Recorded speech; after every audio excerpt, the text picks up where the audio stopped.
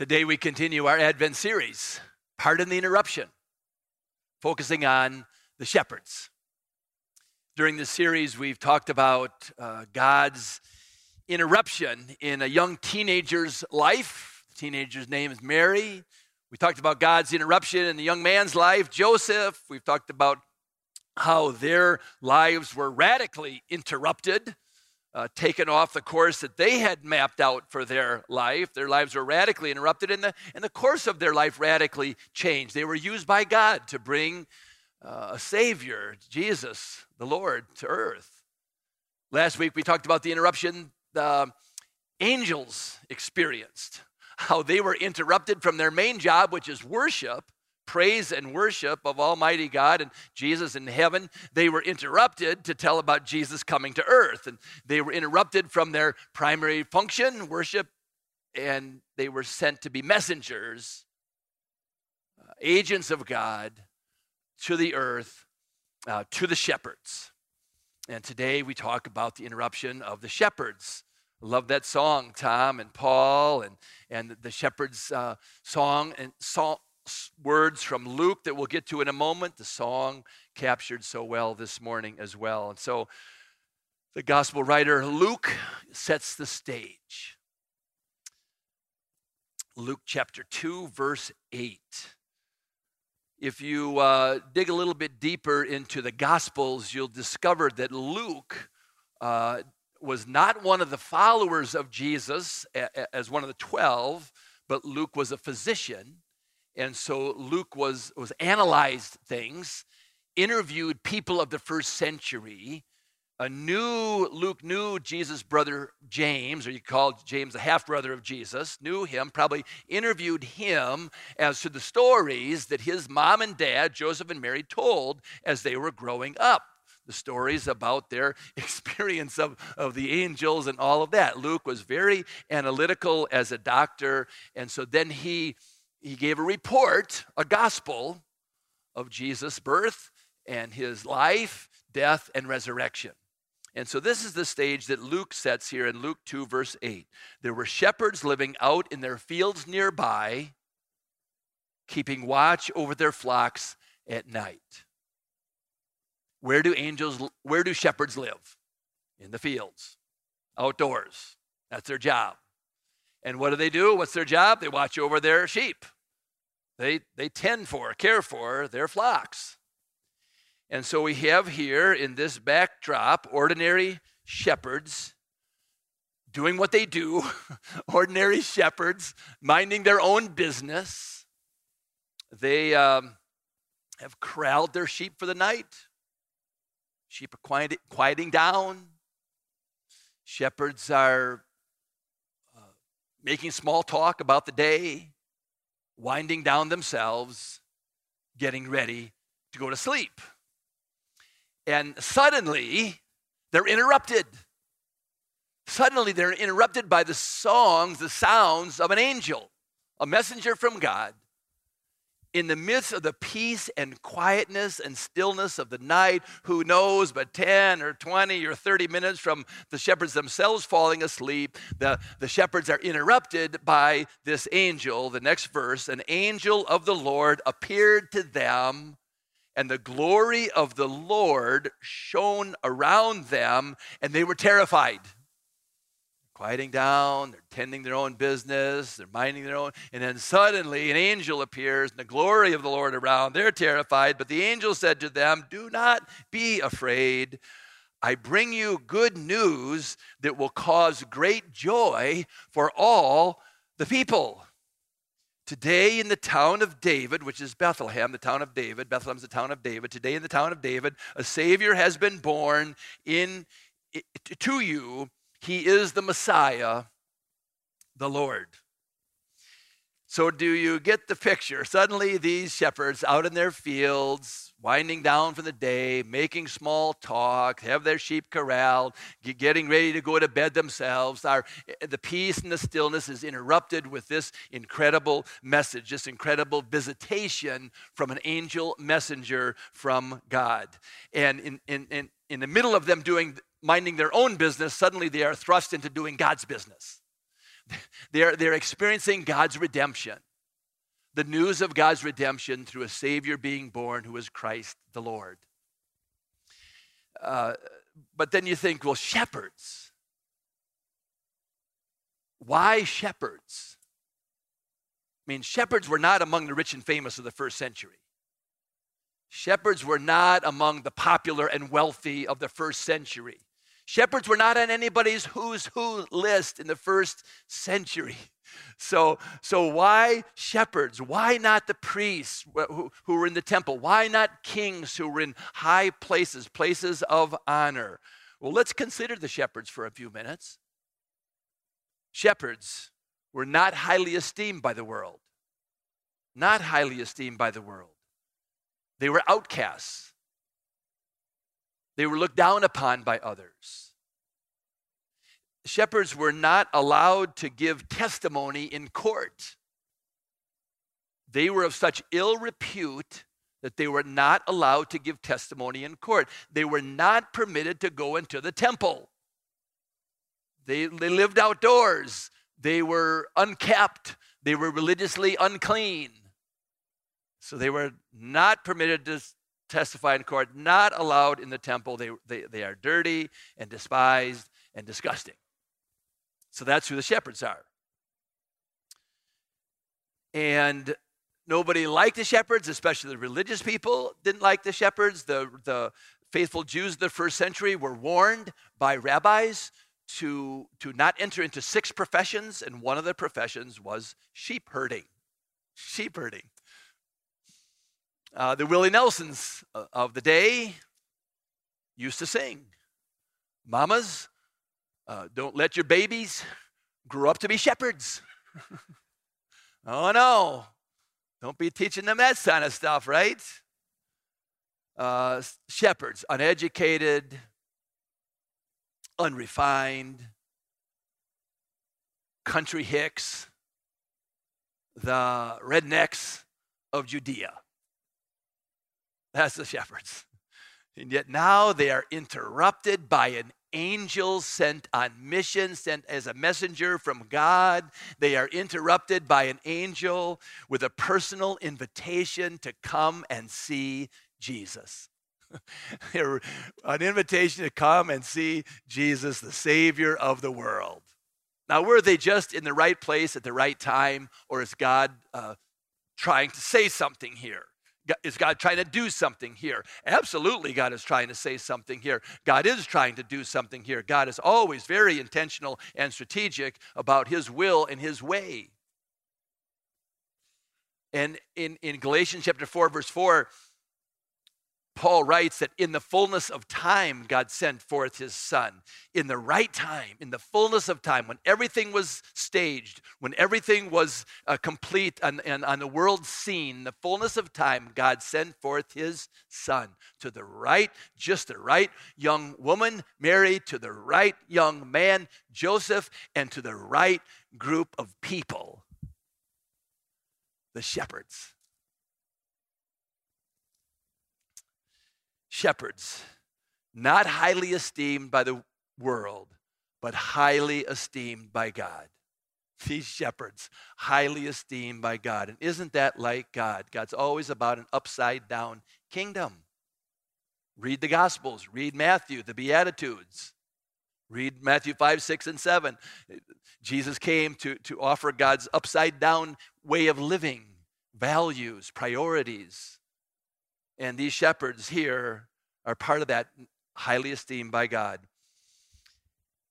Then, not only does God send an angel to deliver a message to these despised, dirty, and disgusting shepherds, but God sends a whole host of angelic messengers, a whole host of angels to sing the Hallelujah chorus to a bunch of guys who can't even read music. And here they are. Verse 13. Suddenly, a great company of the heavenly host, that means a lot of heavenly hosts, that means a lot of angels, appeared with the angel, praising God and saying, "Glory to God in the highest heaven, and on earth peace to those on whom his favor rests." That night, these shepherds experience an encounter with an angel. Then they experience a whole host of heavenly angels sent on mission and singing and praising God and talking about a peace that's going to come, a peace that comes to those on whom God's favor rests. Can you imagine?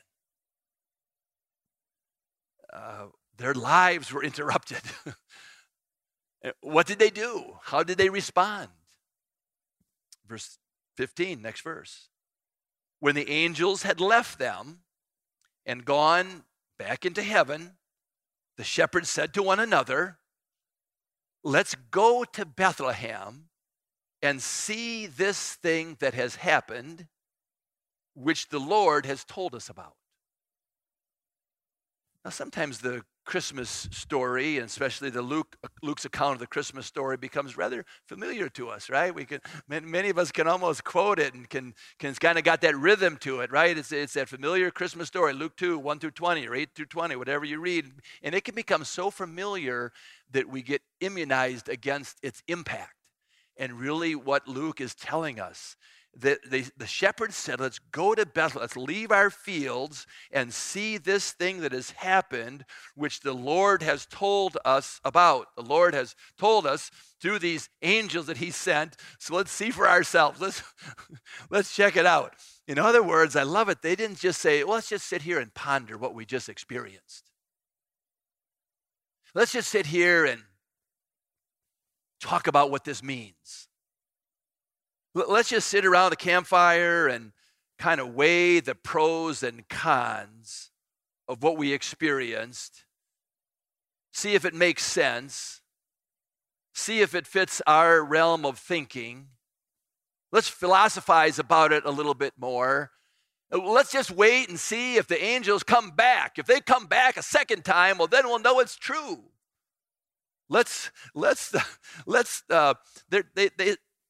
They said, let's not deflect. Let's not reject this interruption. Let's go and see what this interruption and invitation are all about. And so they went to Bethlehem. Verse 16. And so they hurried off and found Mary and Joseph and the baby who was lying in the manger. They hurried off. They made haste. And they found Mary and Joseph and the baby who was lying in a manger. Now consider with me for a moment a different scenario. Consider this scenario. Shepherds are out in the fields. They have all their sheep corralled for the night, bedded down.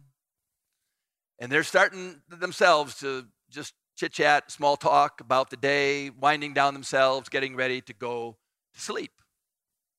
And then suddenly there's an interruption. This interruption from on high, an angel appears, and a whole host of heavenly angels appear, and then the angels disappear. Then the angels leave. And in this scenario, the shepherds just sort of kind of sit around and, whoa, that is wild. What just happened? And they sit around and they talk and they discuss and they ponder and they wonder.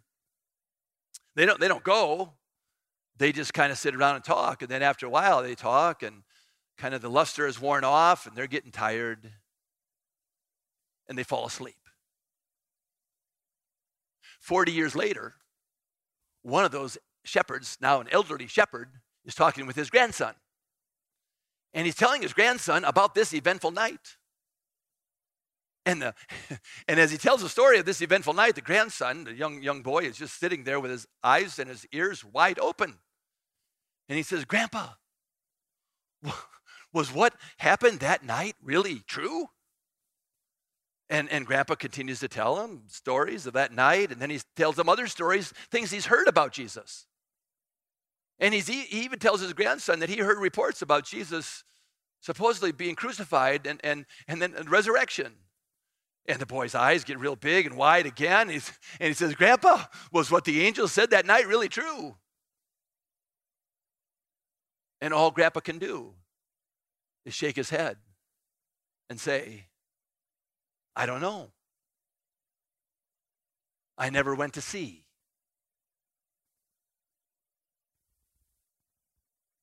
And so it is for many people today. They've heard about Jesus. They've heard stories about Jesus. They've even heard about Jesus' death and resurrection.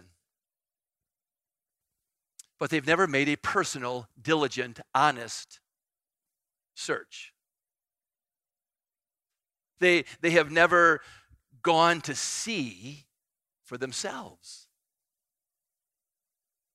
They have never opened their heart and life to the baby born 2,000 years ago, a Savior who is Christ the Lord. Have you?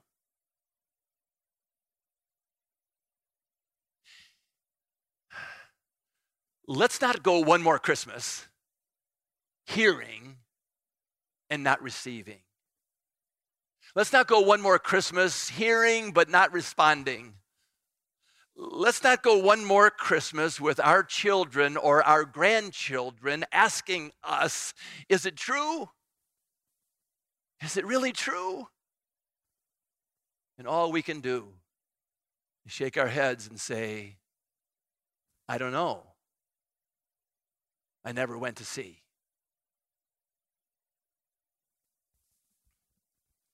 Luke 2, verse 16, they hurried off. And they found Mary and Joseph and the baby who was lying in the manger. When they had seen him, they spread the word concerning what had been told them about this child. Now, let me read that verse again. When they had seen him, Jesus, they spread the word concerning what they had been told by the angels about this child and by Mary and Joseph about this child. And all who heard it were amazed at what the shepherds said to them. So what do we have here? These shepherds, these lowly shepherds, not esteemed by the world. They're just hanging out. They're esteemed by God, but they're minding their own business. They're doing small talk and they're winding down for the day. They're getting ready to go to sleep. Suddenly they're interrupted. And instead of doing their own business, what do we read here about the shepherds? They start doing God's business. What is God's business? Well, what did the shepherds do? They spread the word about Jesus. What is God's business? Spreading the word about Jesus. They spread the word about Jesus. Think about it. These shepherds were the first evangelists on earth. These shepherds were the first ones who said, we have seen the Lord. They testified. And Scripture says they went back to their fields and testified. They went back to their fields, and I imagine they spent the rest of their lives telling and retelling the story. They testified of their experience of the angels. They testified of their experience of the baby Jesus. They testified back in their fields. What is God's business for us? Testifying in our fields. What is your field? Well, our fields are our place of work, our workplace, our office, our school, our neighborhood, our fields, our family. We testify in our field. God's business is us bearing witness for him. And he challenges us today to move beyond minding our own business. He wants to interrupt us so we can be about God's business, his business. Are you testifying about your experience of God? Doesn't that be complicated? Doesn't that be complex? You don't have to be theologically trained or theologically astute. You just have to testify of your experience of God. His grace, his goodness, his family that you're a part of, testifying about God, his answer to prayer, his peace, his joy, his goodness in your life. It's just testifying of your experience of meeting Jesus. That's God's business. Are you just minding your own business? Or are you engaged in God's business? What else is God's business? They glorified and praised God. They glorified and praised God. They spread the word about Jesus and they glorified and praised God. Where do I find that? In verse 20. The shepherds returned, meaning returned to their fields, glorifying and praising God for all the things they had heard and seen, which were just as they had been told. The angels in the fields told them. They hurried off to Bethlehem to experience for themselves. They went back to the fields, and then they told all their sheep herding friends, just as the angels told us, we experienced it. And they testified, and they worshiped and praised God. That's God's business, worshiping and praising him like we're doing this morning, like we'll be doing on Christmas Eve, Christmas Day. Worshiping and praising God is part of God's business. So as the shepherds, we are called to sing and praise God, and as the shepherds, we are called to spread the word about Jesus. The College of William and Mary. I imagine some of you are familiar with the College of William and Mary in Williamsburg, Virginia. It was established in 1691. It's a long time ago. 1691. It was named after King William III and Queen Mary II of England. And the College of William and Mary is a significant institution of higher learning. It's a well entrusted and significant academic rigor at the College of William and Mary. But did you know that after the Civil War, the College of William and Mary suffered greatly? After the Civil War, some of the buildings had been destroyed. Many of the buildings were burned. There were no, they ran out of money. There was no money.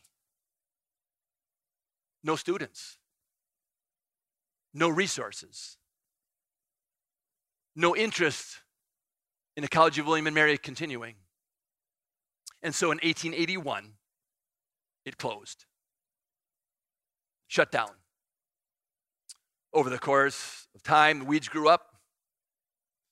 Some of the windows were broken. It was abandoned, forgotten, a lost cause.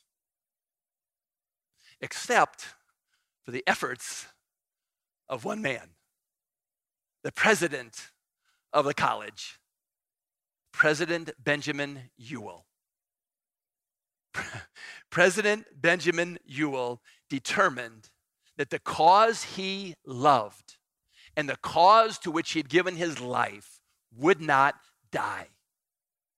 And so every fall, he would go to the bell tower and he would ring the bells, calling the school to classes. He acted as if school was in session. People thought he was crazy. 1881, 1882, 1883, 1884. For 7 years, President Benjamin Ewell went to the bell tower every fall and he rang the bells in defiance of the despair and the disruption all around him. As I said, people thought he was crazy, but as a result, the dream did not die. In 1888, the College of William and Mary was reopened, and today is a thriving institution with a high academic standard. All because one man kept ringing the bells. That's our mission, isn't it? In spite of all the despair and the disruption that we might see around us, in spite of the fact that we might be the only one who cares about the truth and the reality of Jesus in our family, the only one who cares in our family or in our workplace or in our school, the only one who cares, in spite of the fact that people might think we are crazy. Our job is to keep ringing the bells, to keep singing the songs.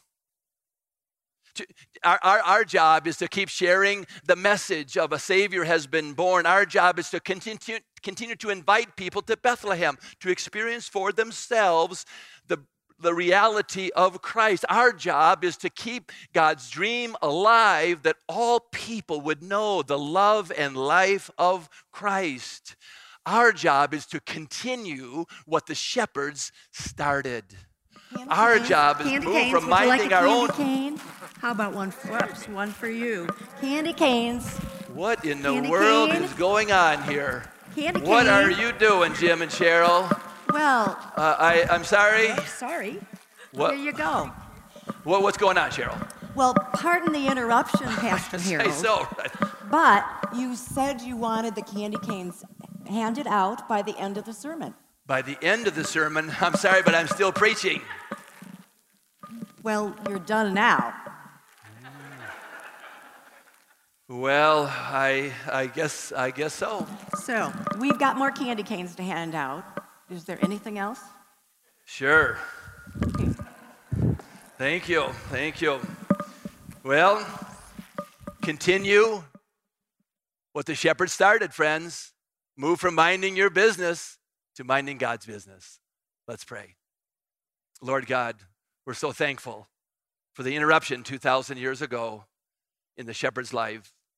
And we thank you that they were open to your interruption. And they hurried off and went to experience you. We thank you that they went from hunkering down around a campfire with their sheep to mind their own business, and they were open to doing your business. I pray, Lord, I'm thankful for the interruption this morning, and that you'll help us to be open to your interruption in our lives, that we might be shaken from our campfire and our own business to be engaged in your business in the world today. Lord, my prayer is that you'll help us, inspire us to keep singing the songs of Christmas.